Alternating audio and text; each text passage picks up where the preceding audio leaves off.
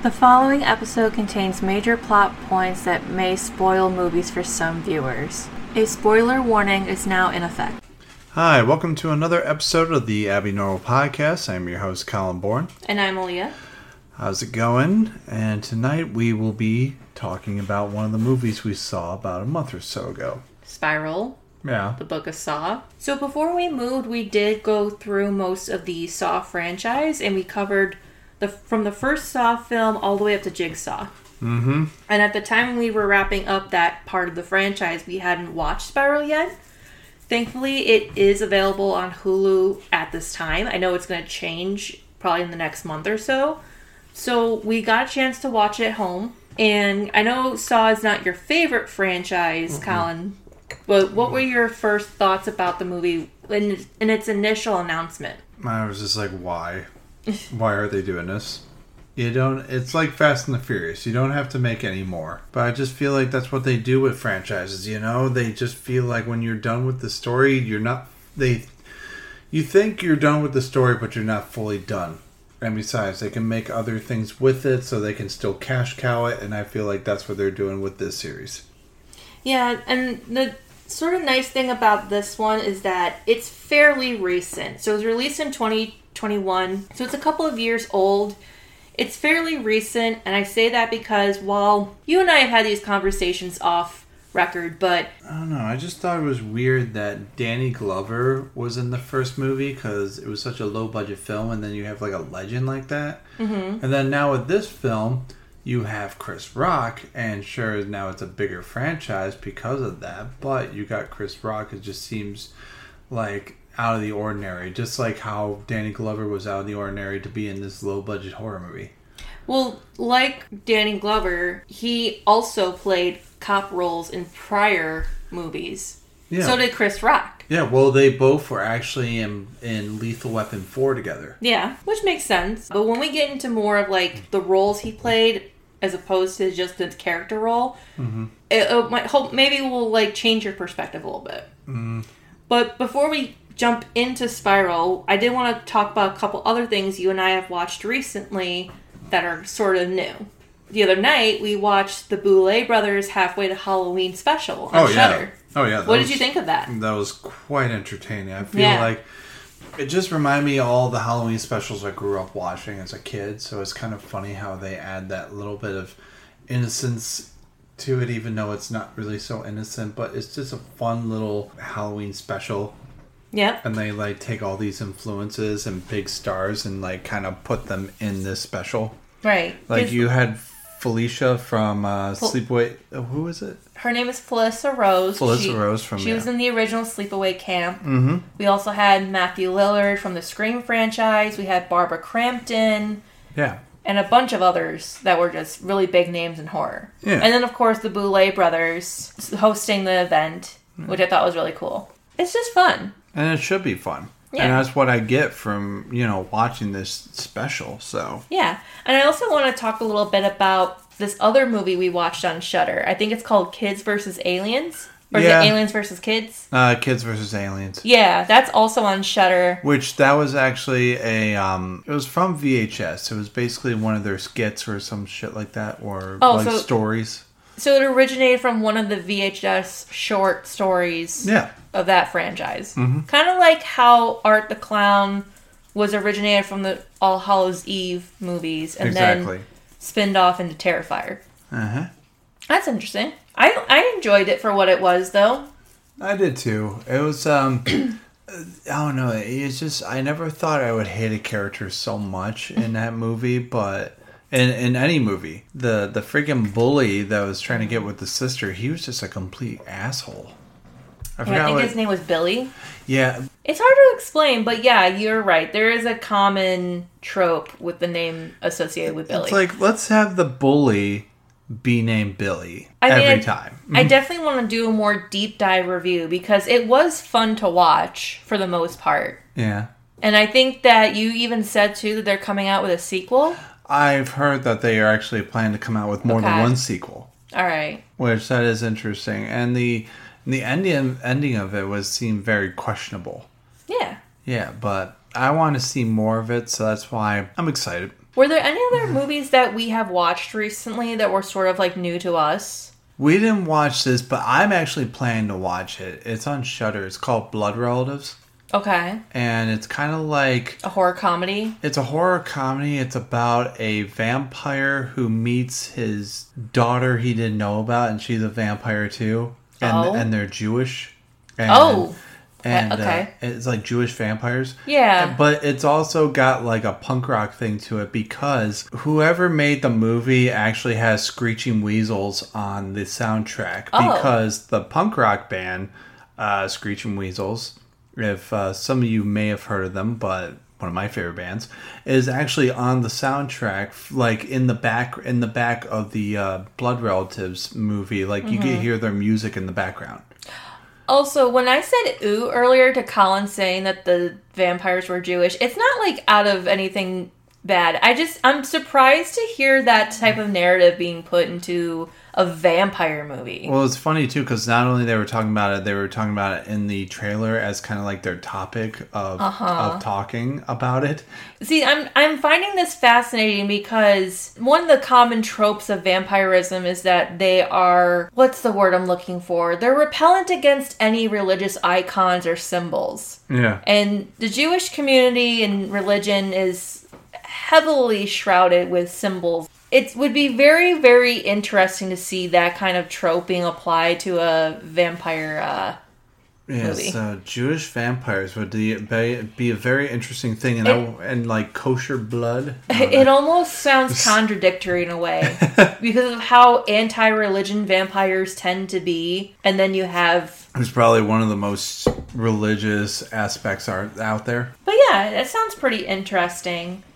Is there anything else we've watched? I feel like we've watched some movies this Scream 6. Yes! We finally got to watch it. I forgot. How do you forget that? That was like your most anticipated movie. I feel like if it's not watched in theaters, I'm not going to remember it that much. Wow. But we did watch it at home. It's now available on Paramount When Plus. we found out about it, it was kind of funny how Aaliyah reacted to it. She's like, oh, it's on Paramount Plus. I know when I'm watching after work. I can finally watch it. I mean, granted, I would have much more preferred watching it in theaters. But yeah, we finally got to watch it. So again, that will be another movie that we will do a much more deep dive review. But I'm going to give that one some time only because it's very new, just released on streaming. I can't really expect there to be a whole lot of pre-production or post-production notes that I can add to the discussion. You know what I mean? Mm-hmm. It was fun, though.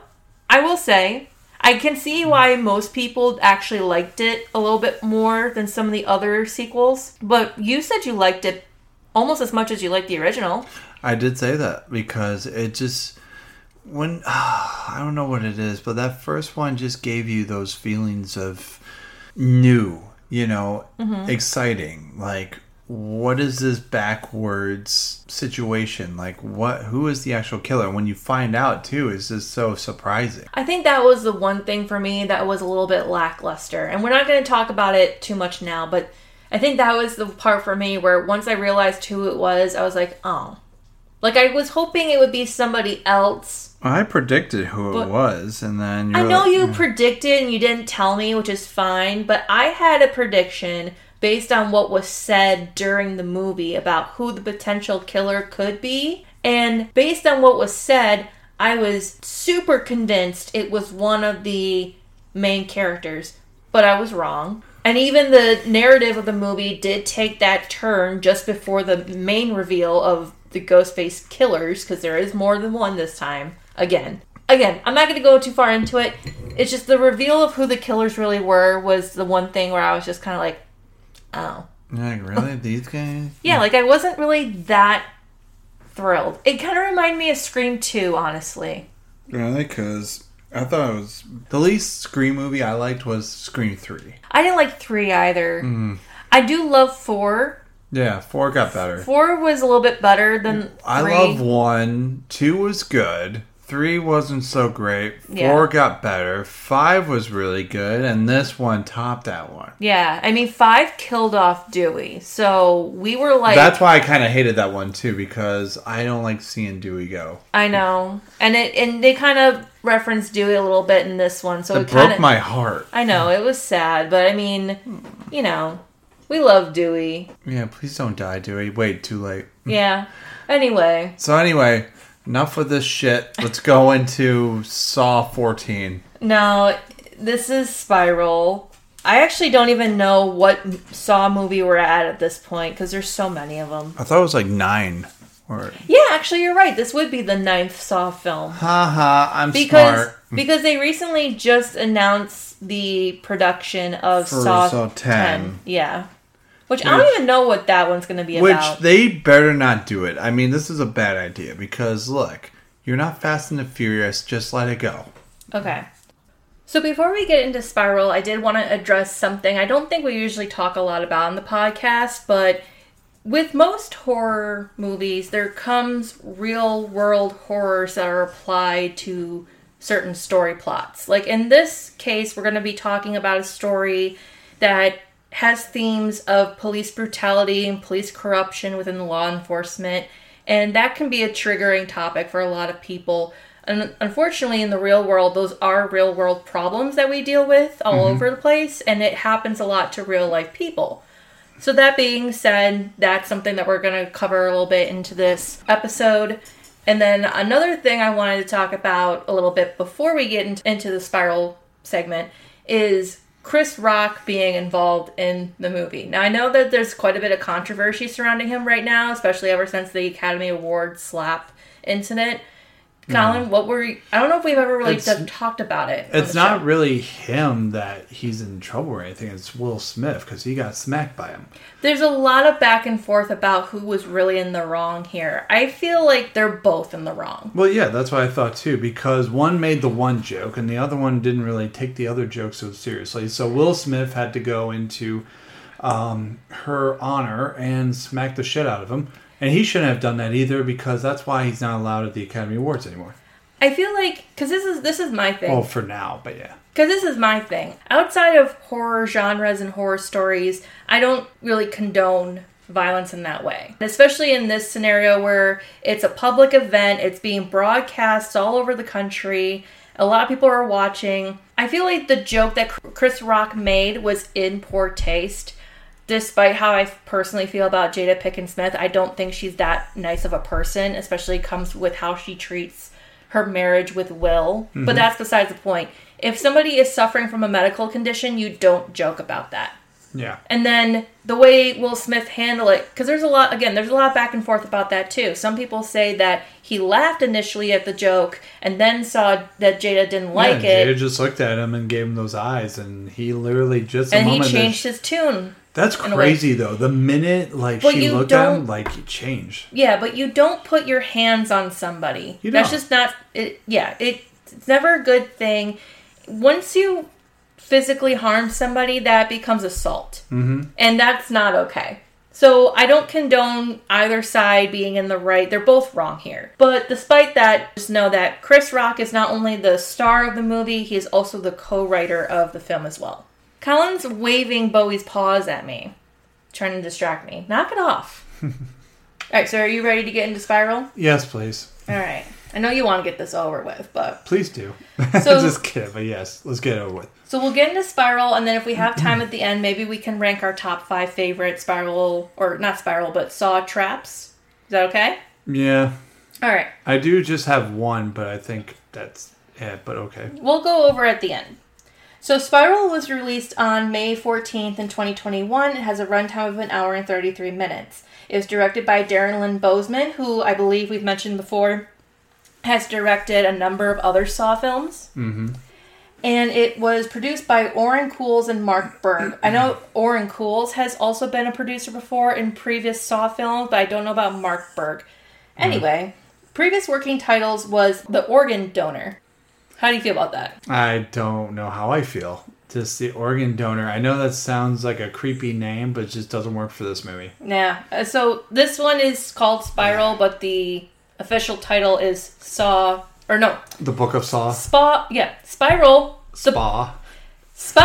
the Book of Saw. I cannot talk today. I apologize. Should be just called Spa.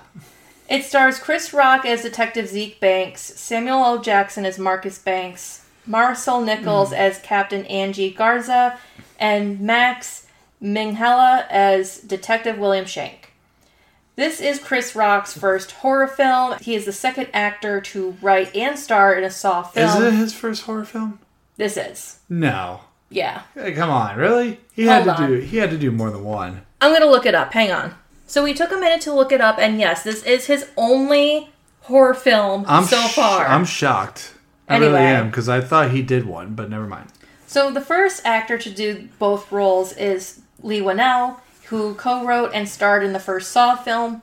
Rock stated that he is a big fan of the franchise and pitched his idea for the movie to executives at Lionsgate, which led him to co-writing the film. According to Rock, he was inspired by two movies for Spiral, which was 7 and 48 Hours. Which that makes sense, especially with 7, because that's a cop-involved movie, and it's fucking eerie as fuck. Yeah. It's my dad's favorite movie. He loved 7. He had it on VHS. I still haven't seen it. Really? I have it on DVD, and I know it's available right now on some streaming services, but I have not watched it yet. Believe it or not, I've not watched it either. I know the twist at the end, though. I mean, throughout the years, like my dad always watching it and talking about it, I've never seen it with him, which I've seen a lot of films with him, but we should watch that movie together, actually. Sometime. Yeah. Sometime we will. Sometime soon in the future. So Darren Lynn Bousman was unsettled while filming the first scene with Samuel L. Jackson. He told the actor what to do for a shot, and Jackson said no, and he added that he was going to sit in a different spot instead. Bousman said, "My butthole puckered." After speaking with a friend who had previously worked with Jackson, he realized the actor was just testing him to see if he was a filmmaker who would stand up for what he wanted, which I feel like that's pretty notable. Yeah, notable, but also it's just like this means he could have whatever he wants, probably if he let the director if he walks over the director. Yeah, like because some people will do that. And especially we'll see this a lot too between Bousman and Chris Rock. Chris Rock wants to take a lot of creative direction with this movie, and Bousman's just like, we don't have the time, we don't have the budget, we got to worry about the rating aspect of this whole thing, so we can't go too long or too far over budget. Mm-hmm. So I get those aspects. Yeah. And, I mean, that's what happens with a director. You know, you have to keep things going in order for having the movie finished, before deadline. Yeah. So sorry, yeah. I'm trying to make sure my dogs don't. He's fine. Just keep going. But we just look so defeated today. Well, we all are.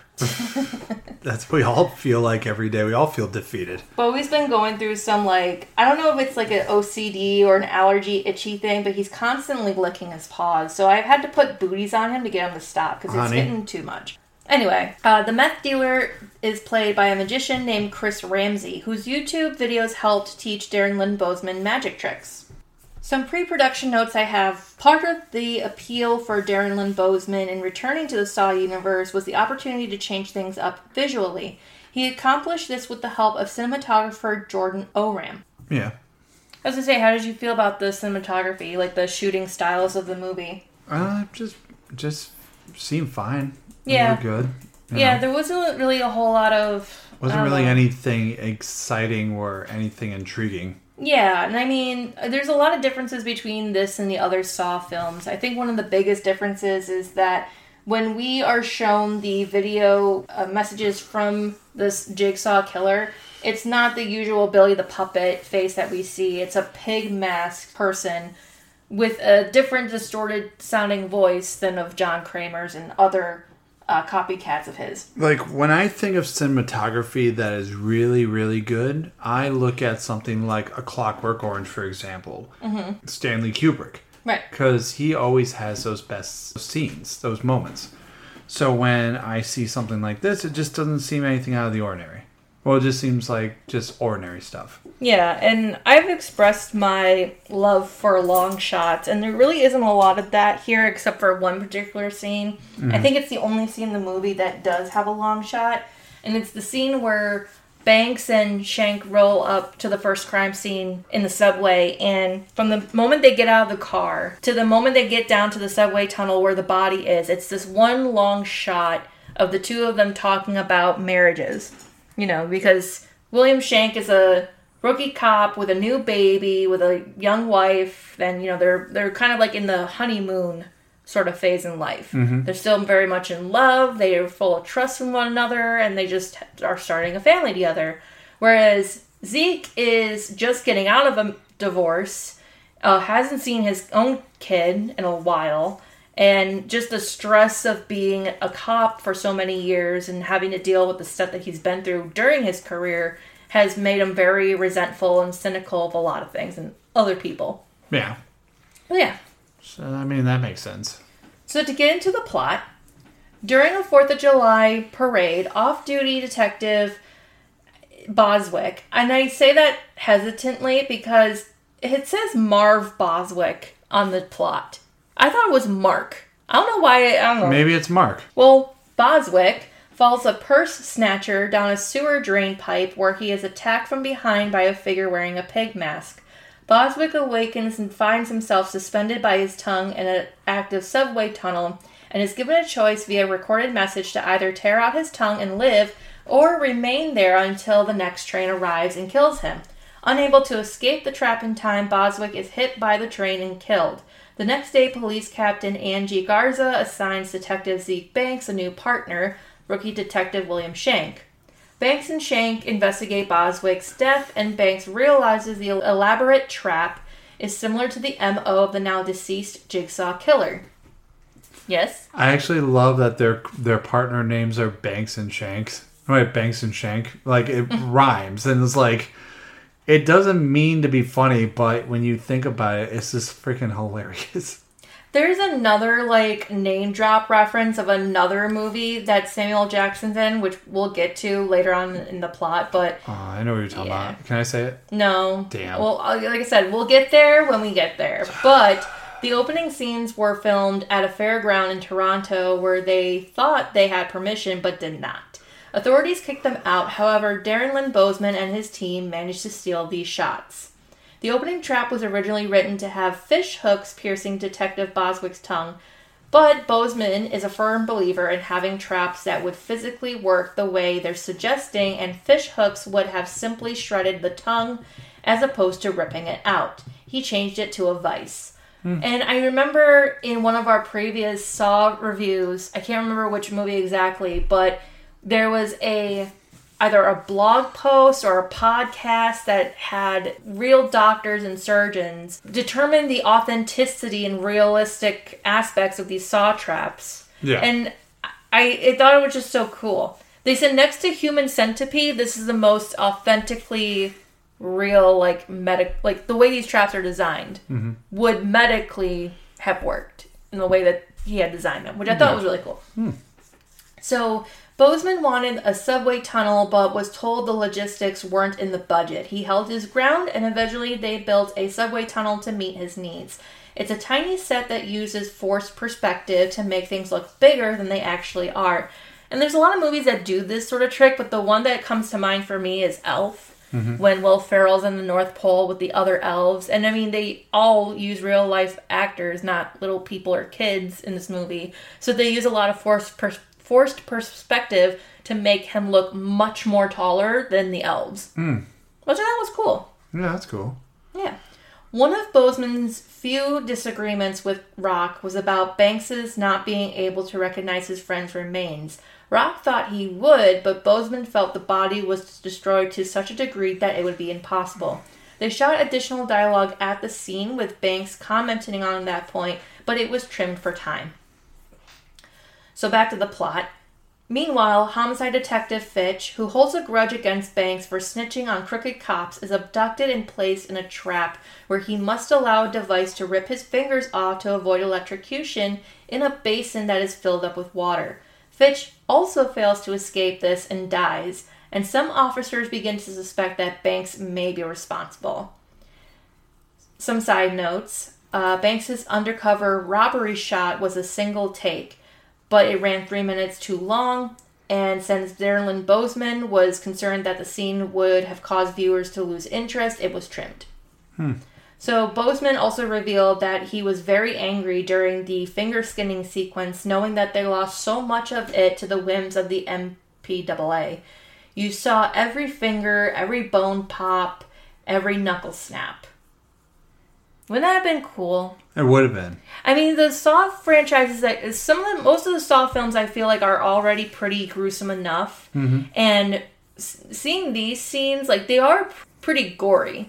Yeah. But to go into that much detail just with the finger trap scene alone would have been much more interesting.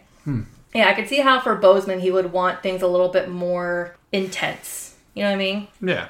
I mean, that makes sense. So, a box arrives at the station containing... Oh, wait, I forgot one more. I'm sorry. Darren Lynn Boseman revealed in an interview that he kept the prosthetic fingers used in the film. The fingers were discovered in a bag at the airport, and he had to explain to customs why there were fingers in his bag. You like stuff like this, though. What? Breaking fingers? And No. When people who work on films will take props with them. Oh, yeah. I wish I could do that. Especially when the props are like prosthetic body parts. Yeah. And they have to explain to people in customs why. A lot of actors have taken like props home with them from the movies. Like Thor has taken every Mjolnir hammer there was. Yeah, but that's not something that's going to cause them to get stopped at customs and be like, why do you have this hammer in your... Well, actually, they do check it out and be like, ooh, can I touch it? That's what they do. Anyway, go on. A box then arrives at the station containing a pig puppet and a piece of Shank's tattooed skin inside. A small vial inside the box directs the police to a butcher shop, which was previously a hobby shop that Banks and his father, retired Chief Marcus Banks, used to frequent. Upon arriving, the team discovers a tape recorder and a skinned corpse believing to be Shank. Deciding to track down the killer himself, Marcus travels to a warehouse where he is abducted, and shortly afterwards, Angie is kidnapped and placed in a trap in the precinct's cold storage.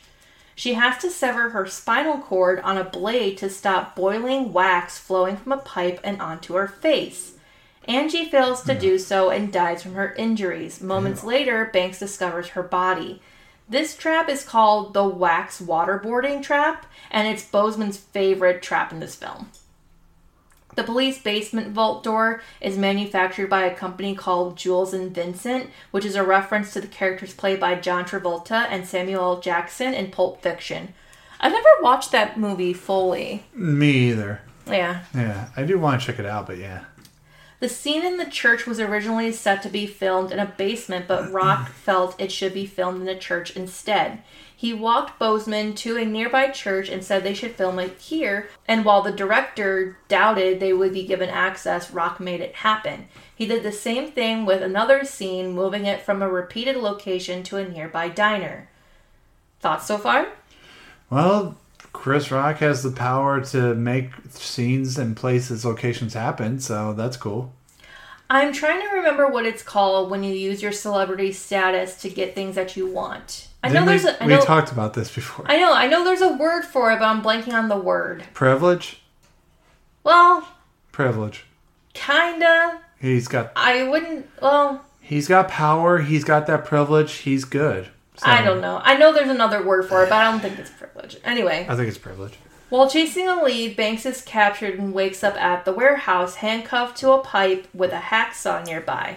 He successfully escapes using a loose bobby pin, and then discovers his former partner, Peter Dunleavy, who was imprisoned when Banks exposed a murder he committed, chained in place. In front of him is a large glass-crushing machine, which has been modified to hurl shrapnel at him. A tape recorder explains that Banks can choose either to free him or leave Peter to die. Although Banks attempts to save Peter, he cannot get the key in time. Moving to another room, Banks finds that Shank, who is revealed to have faked his own death by using the skinned corpse of the purse snatcher who lured Boswick to the tunnels and has been the copycat all along. He explains that his last name is really Emerson, the son of Charlie Emerson, who was the man Dunleavy murdered. He also reveals that Marcus, during his time as chief, deliberately protected corrupt cops to quote-unquote clean the streets of crime more effectively under Article 8. Believing that Banks can be an ally, Emerson presents him with a final test, revealing Marcus suspended above the floor and slowly being drained of blood.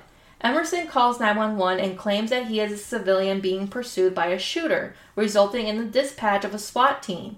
He hands Banks a revolver, and with one cartridge, and offers him the choice to either shoot a target that will save Marcus but allow Emerson to escape, or to kill Emerson and let Marcus bleed to death. Banks chooses to shoot the target to save his father, causing the restraints to loosen and lower him to the ground, and then begins to fight Emerson. The SWAT team arrives and inadvertently triggers a tripwire, causing Marcus's restraints to yank him upward again. The movement reveals a gun affixed to Marcus's arm, leading the SWAT team to mistake him for another shooter, or for the shooter on the 911 call, and kill him. Banks screams in despair as Emerson escapes. The killer uses a pig mask to hide their identity, similar to Jigsaw from the previous films in the franchise. Their motives for choosing a pig are different. Jigsaw, aka John Kramer, wore a pig mask because he started his work in the Chinese Year of the Pig. The killer in this film uses a pig as his mask and puppet. The mask paying homage to Jigsaw, while the puppet is alluding to the fact that the killer views the police officers as pigs.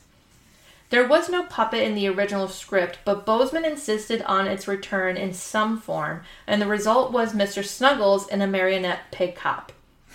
Now, I'm going to go a little bit into detail about that ending, because there is a video message that Zeke receives at some point from the police station, and when he plays it, it's at this pit stop location, and there's a marionette pig cop in the message, in the video. And the way that he is demonstrated in the video is similar to how Marcus Banks is he's lifted back up when the SWAT team comes in. Yeah. He's got a barrel of a shotgun strapped to his arm, and the wires lift his arm up to point at the SWAT team, which is similar to how the pig is represented in that video. Oh, that's cool. So it's a very interesting parallel. And like I said, it alludes to the notion that cops are pigs. It's been a common phrase used for many years. Mm-hmm. Yeah, that's how it usually goes. But what did you think about this so far? I mean, I know it's not the most widely received. I'm not a big fan of it, honestly. I know. I'm not saying it because of everyone else, but I'm saying it from even seeing it. Wasn't a big fan of it. And plus, also, I feel like this wasn't really Samuel L. Jackson's best film or either Chris's best film. Yeah. And we have talked about it before a bit off record, but I know we said when actors or directors or anybody in a specific genre of entertainment, whether it be comedy, drama, action, whatever, whenever they transition outside of that genre into other things, might not go as smoothly as the audience perceives it. I mean, I don't think it's them per se, because I think they do a good job no matter what they do. Right. But honestly, it's just like, I never was a big fan of Saw, so literally them in this movie just seemed kind of off.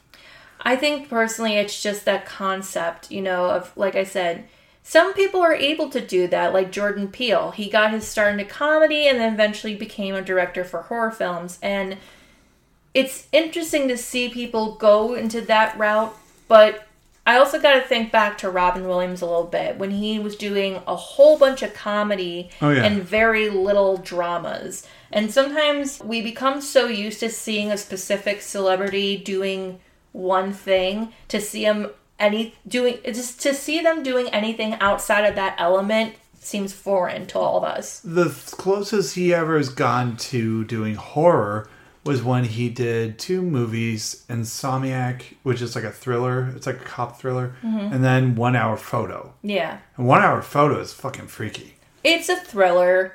It is a little weird. He also was in an episode of Law and Order where he played, I don't want to say a crank caller because that's not correct, but so there was an episode of Law and Order that Robin Williams was in where he played a man who was calling fast food restaurants and convincing the people on the phone to conduct strip searches on female employees, which was something that was actually happening. That was a real thing. I remember that. Yeah, there's an actual documentary on Netflix about it. It says, "Don't answer the phone." Yeah. It's a really interesting documentary. I recommend people check it out. But that was the role that Robin Williams played, and it seemed a little bit weird. And like I said, out of his element. And when, like I said, when things like that are presented, they seem very foreign to us. They're not well received by most audiences. So, they can be challenging. I wish Robin Williams would do more horror films. I've never seen him do a horror film, and I wish he did. Speaking of which, he would have been great at it. Did you hear there's a documentary about him already? Yeah, there's like a few. There's one called Robin Williams' Wish. I think his wife put it together. Oh, really? Well, I know the one before that, yeah. It talks about his... so he was actually diagnosed after his death for having, Lewy body's dementia, which is the sickness he was dealing with towards the end of his life that was causing him to become forgetful about things, struggling with, motor functions, and it was just causing him to become more depressed and anxious and paranoid and not really understanding what was happening with him. He just, I think they kind of probably assumed that he knew that this was only going to get worse. And that's why he went out the way he did. But they talk a little bit more about it. I mean, they talk about his life, his career, his friends, his, projects, his movies, and then, his whole life and health thing. So it's a very interesting documentary, too. I don't know where it's available on, but it's called Robin Williams' Wish. I'll look it up, but yeah. I wanted to talk about a couple post-production notes before we wrap this up. Mm-hmm. So, in order to secure an R rating, the film had to be submitted to the MPAA 11 times. All other attempts resulted in the rating of NC-7. Oh, yeah. NC-17. Yeah. Oh, yeah. NC-17, right? Yeah, because I was like, there's a 1 in front of that 7. Yeah, because I think a rating like that can't be shown in the U.S., right? Or anywhere, really. Yeah. I mean, probably outside the countries, it's fine, but not really, in the United States, even though we've had NC-17 films way back in the day. Yeah. According to director Boseman, a trap consisting of someone getting their face cut off had to be cut from the film in order for it to receive an R rating from the MPAA. Can you imagine? Yeah.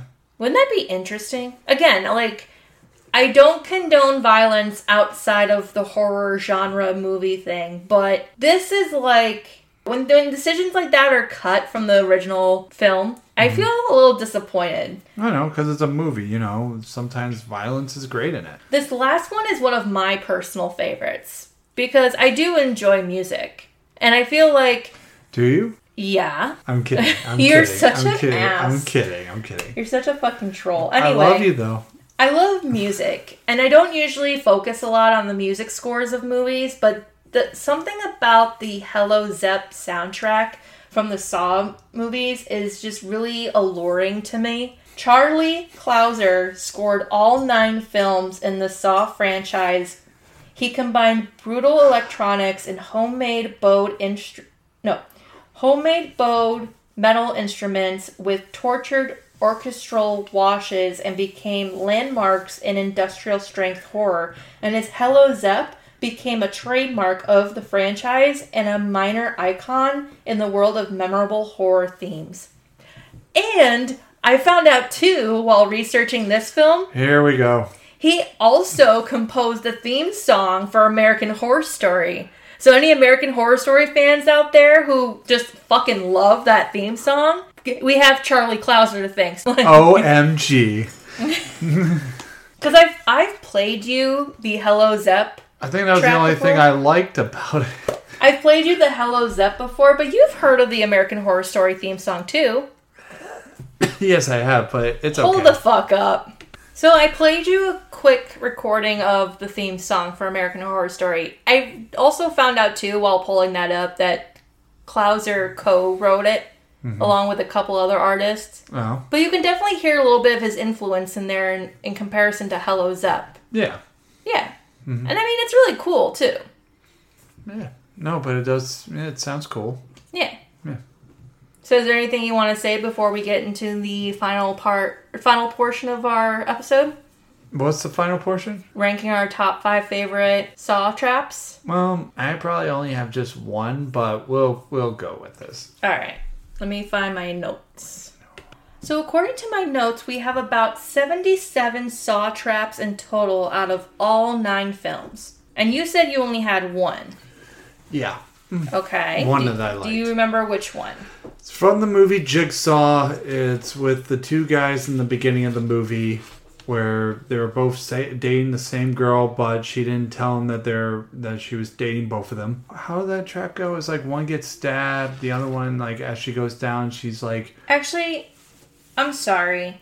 It's not Jigsaw. It's Saw 3D, the final Saw, which is such a lie of a title. But it's the public execution trap. Yeah. And its victims are Brad, Ryan, and Dina. Mm-hmm. So Brad and Ryan are strapped to these table saws that they've got to push back and forth at one another for one of them to kill the other. Yeah. Otherwise, the girl that they're both sleeping with, Dina, is lowered onto a much bigger saw in the middle of the table if they don't decide who kills the other first. Yeah. Dina sounds like a name that's probably going to die. Either way, one of these bitches is about to die.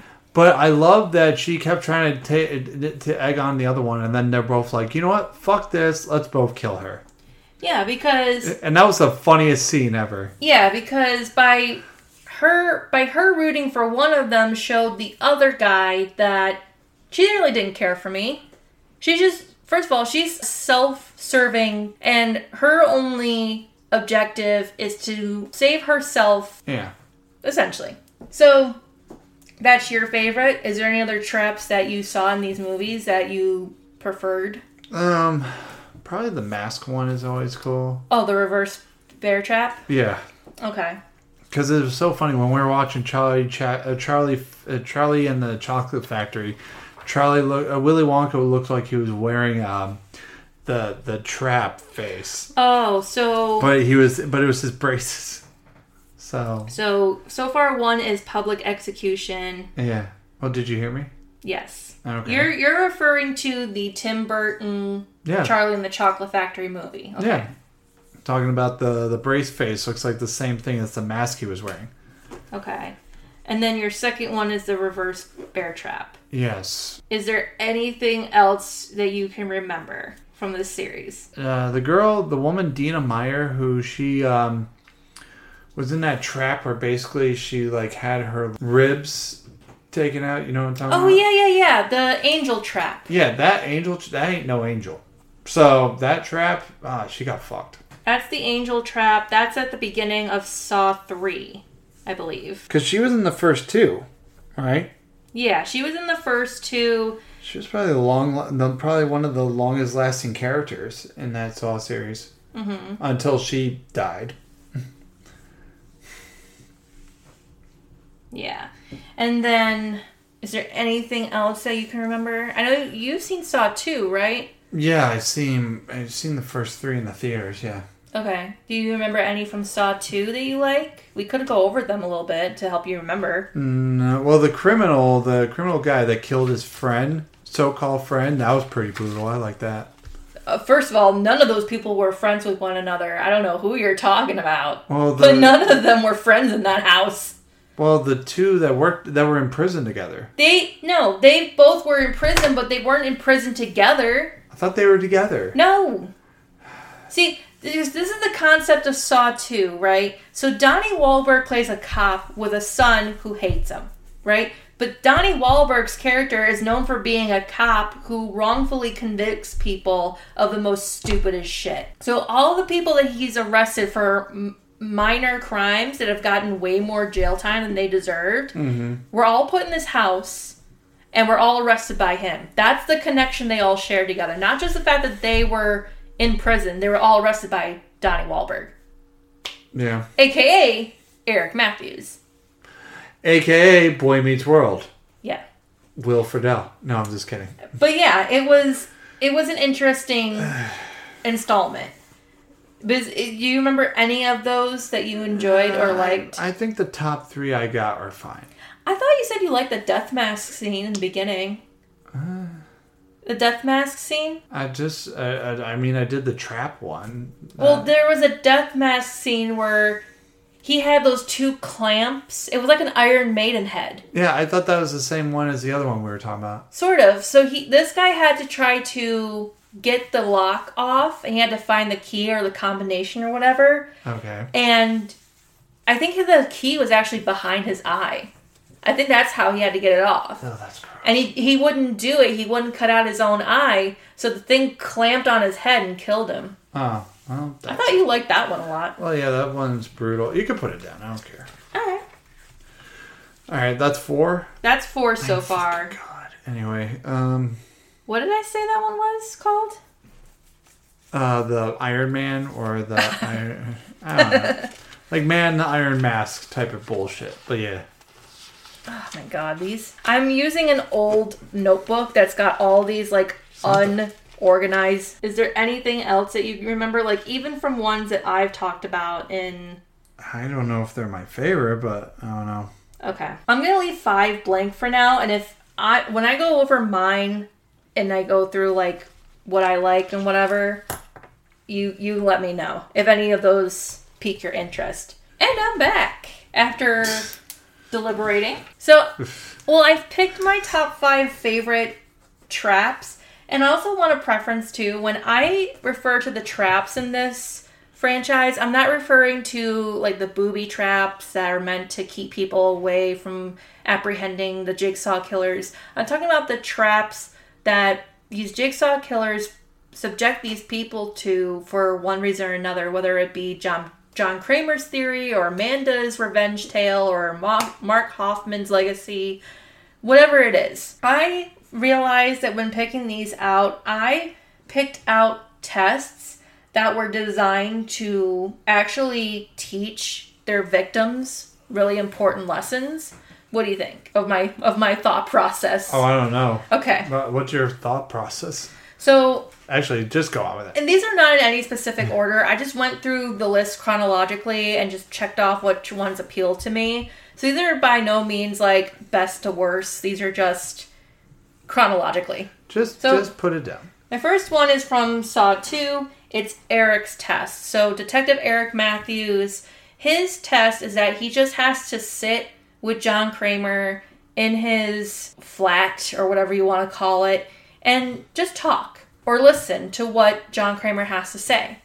And if he can sit there and talk to him long enough, John Kramer will reveal to Eric Matthews where his son Danny is. At least I believe his son's name is Danny. I think it's Danny. Danny or Daniel or something like that. It's something with a Dan on it. So Eric Matthews does fail this test because he becomes incredibly impatient and incredibly brutal towards John Kramer and forces him to tell him where the location of these footage of the nerve gas house, not knowing that these tapes were recorded ahead of time and those people aren't even there anymore. You know what I mean? Yeah. So he didn't learn his lesson. He failed the test, and it ended up resulting in him being apprehended by Amanda and then shackled into the bathroom from the first Saw film. I mean, it makes sense, but yeah. That's what he gets. My second favorite is Amanda's test from Saw 3. Now, one of the subplots of this film was that John Kramer wanted to test Amanda to see if she was worthy of carrying on his legacy. Her test was to ensure that no matter what happened, as long as Lynn and Jeff followed the rules of their games and their tests, she had to be able to let them go alive. Right? Mm-hmm. Yeah. She refused to, and she shot Lynn. Mm-hmm. Amanda didn't learn her lesson because when she shot Lynn, Jeff shot Amanda and resulted in her dying. Yeah. So she didn't learn anything and therefore couldn't live on to continue John Kramer's legacy. Ugh. My third favorite is the Fatal Fives trial from Saw 5. And that's like essentially all the trials or all the tests for the 5 people that Mark Hoffman had to watch go through their tests. Because essentially these were the 5 people that all had a part in orchestrating the cover-up of a burned building incident that killed 8 people. Yeah. Remember? Mm-hmm. And as the tests go on, and especially right down to the final test, Bree, I believe this girl's name was, realized at the end that all 5 of them could have survived each test. They didn't need to kill off one another. Yeah. Which is essentially what their instincts told them to do. Which is messed up. Mm-hmm. But again, it's a real mind-blowing and eye-opening test. Yeah. And I thought was very creative. Mm-hmm. My fourth favorite is William Easton's tests from Saw 6. Now, William Easton was the guy who ran the health insurance company that was essentially setting people up to either not receive health insurance or to have their health insurance benefits taken from them in their most critical time of need, which resulted in a lot of his clients dying. Mm-hmm.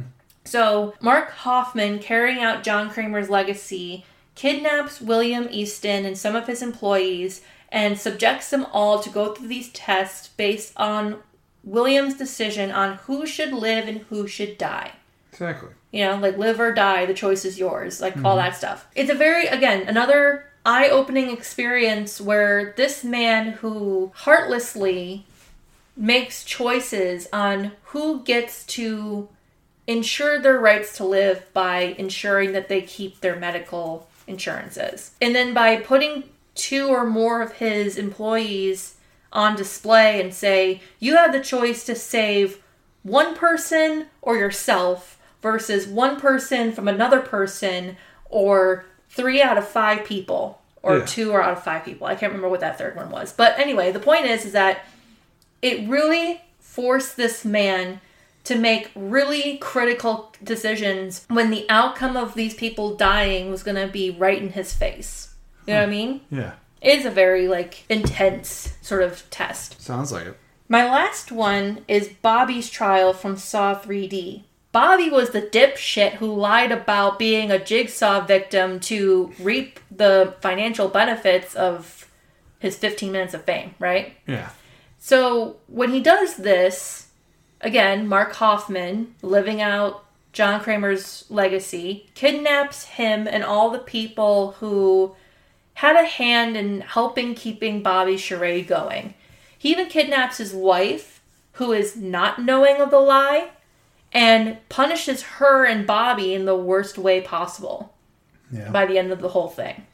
Huh. So it's also one of those things to me where it's like, well, Bobby bragged about, I don't want to say bragged like he gloated, but he essentially put on a show saying, oh, I was a jigsaw survivor, but he wasn't. And so by doing what he did, it essentially put him on John Kramer's radar. But it was a really fun, well, I don't want to say fun, but again, it was another really intense, eye-opening. You had it right the first time. Fun. Fun sounds like the right word for this. Well, because Bobby fails all of these tests. And that was fun. Each of them had opportunities. Because here's the thing, again, unless you're running in Amanda's trials or tests or whatever, you have no chance of survival when it comes to her. At least with Mark Hoffman, there is that chance of survival. And hell, like I just said in Saw 5, all 5 of those people all had a chance to survive every single test. They didn't need to kill each other off. There's the potential of survival in these tests, and Bobby failed all of them because he never was a jigsaw victim who survived any of these tests. When you get right down to it, how well are your survival skills going to kick in when you are put in that sort of situation? Bobby has no game whatsoever when it comes to these tests. One of them even requires to use his upper body strength to keep from one of his workers from getting impaled. Yeah, and it didn't work. Yeah, he couldn't even do that either, dipshit. Mm-hmm. But what do you think? I think you said it best. You said it all. So there's really no opinion for me on this. But yeah, that Bobby dipshit, I'm just glad he died. Mm-hmm. So. Well, actually, no, he didn't die. Huh? He didn't die. His wife did. But he's so fuck that guy. You know what? Now I want to kill him. Well, think of it this way. He survived and everybody else who worked for him or knew him closely didn't. Even his wife, who had nothing to do with his lies. This makes me want to hate the guy more. Exactly. But he's got to live with the guilt now of knowing that his lies are what caused these people to die. Well, that's what he gets, so. Right. I feel like until Saw 10 comes out, this is a good pause right now for the franchise. Do we have to do Saw 10? We'll have to be back for one more game. They at least announced that Saw 10, I don't know if it's currently in the works right now, but it's said to be released sometime in 2025. So we've got a couple years. Good, thank God. So I feel like this is a good pause on the Saw franchise. I will say, overall, this has become one of my new favorite franchises in the horror genre. Also, speaking of more installments of other ridiculous franchises, did you hear they're coming out with a Final Destination 6? Well, you told me about this. Because I've heard a lot of other people on the internet say, like, what else could you do with the Final Destination franchise that you haven't already done? You've already subjected an entire generation of people to be very leery of log hauling trucks. What more are you gonna, like, do to traumatize people who haven't actually been subjected to these sorts of, like, freak incidents? Well, I just thought there was more than 6 of these, but I guess there's only just been 6. But... No, there's 5. So far, there's only been 5. A lot of people are speculating that this one's going to take place on a cruise ship. Well, it's been everywhere else, so might as well be on a cruise ship. I'm sorry. You want to know what would be the ultimate Final Destination 6? If you come to find out that the fucking cruise ship with the Titanic and people, like, a group of people just narrowly managed to evade getting on the boat. Well, it's funny because there have been some actual real life people who were said to go on that boat and didn't for one reason or another. Okay. So I was trying to say something, but I was rudely interrupted. Oh, look who's talking. Look who's talking. So there was a video I saw, because you said Titanic, there was a video I saw of the giant blow up balloon ride Titanic that kids go down. Oh yeah, you're talking about like the fucking carnival. Yeah. Where the kids go up the thing and down, and like the thing, and someone wrote on there like, this is not cool. Like, people died on this, and you're sliding down this ride that looks like the Titanic. Aww. So yeah. She said, "Hi, sweet girl. I betcha. I thought the cups were very Aaliyah and Colin. I love them." Yeah, our friend Alicia gave us some really cool stuff for our house. Yeah. It's very gothic noir, and I love them. Yep, and we appreciate that from her, so thank you, Alicia. So she gave us these tumbler glass cups that are shaped like skulls with little handles on them. And it says on their "Hi Cancun," so Ryan looked at me, he was like, at least you could say you've been to Cancun now. And I'm like, in spirit. I'm like, but I haven't. In spirit. In spirit, but you can say in spirit. I really want to go to Cancun. I've never been there. But I would like to go to a hypnotherapist, have him put you under, kiss my ass, have him whisk you away to a tropical paradise. Eat my butt. Anyway, so that has been another episode of the Abby Normal Podcast. We hope you enjoyed it. Yes. Good thing we don't have to do one of these Saw ones for our next couple of years. This has been a fun episode of the Abby Normal Podcast. Yes, and I am your host, Colin. And I'm Aaliyah. Signing off saying no more games. Okay. For now. As always, you can find us wherever you get your podcasts. We are currently on Spotify, Apple Podcasts, Google Podcasts, and Amazon Music. Be sure to give us a like, subscribe, or a nice review for our podcast. It helps boost our show positively. You can also follow us on Instagram and now on TikTok.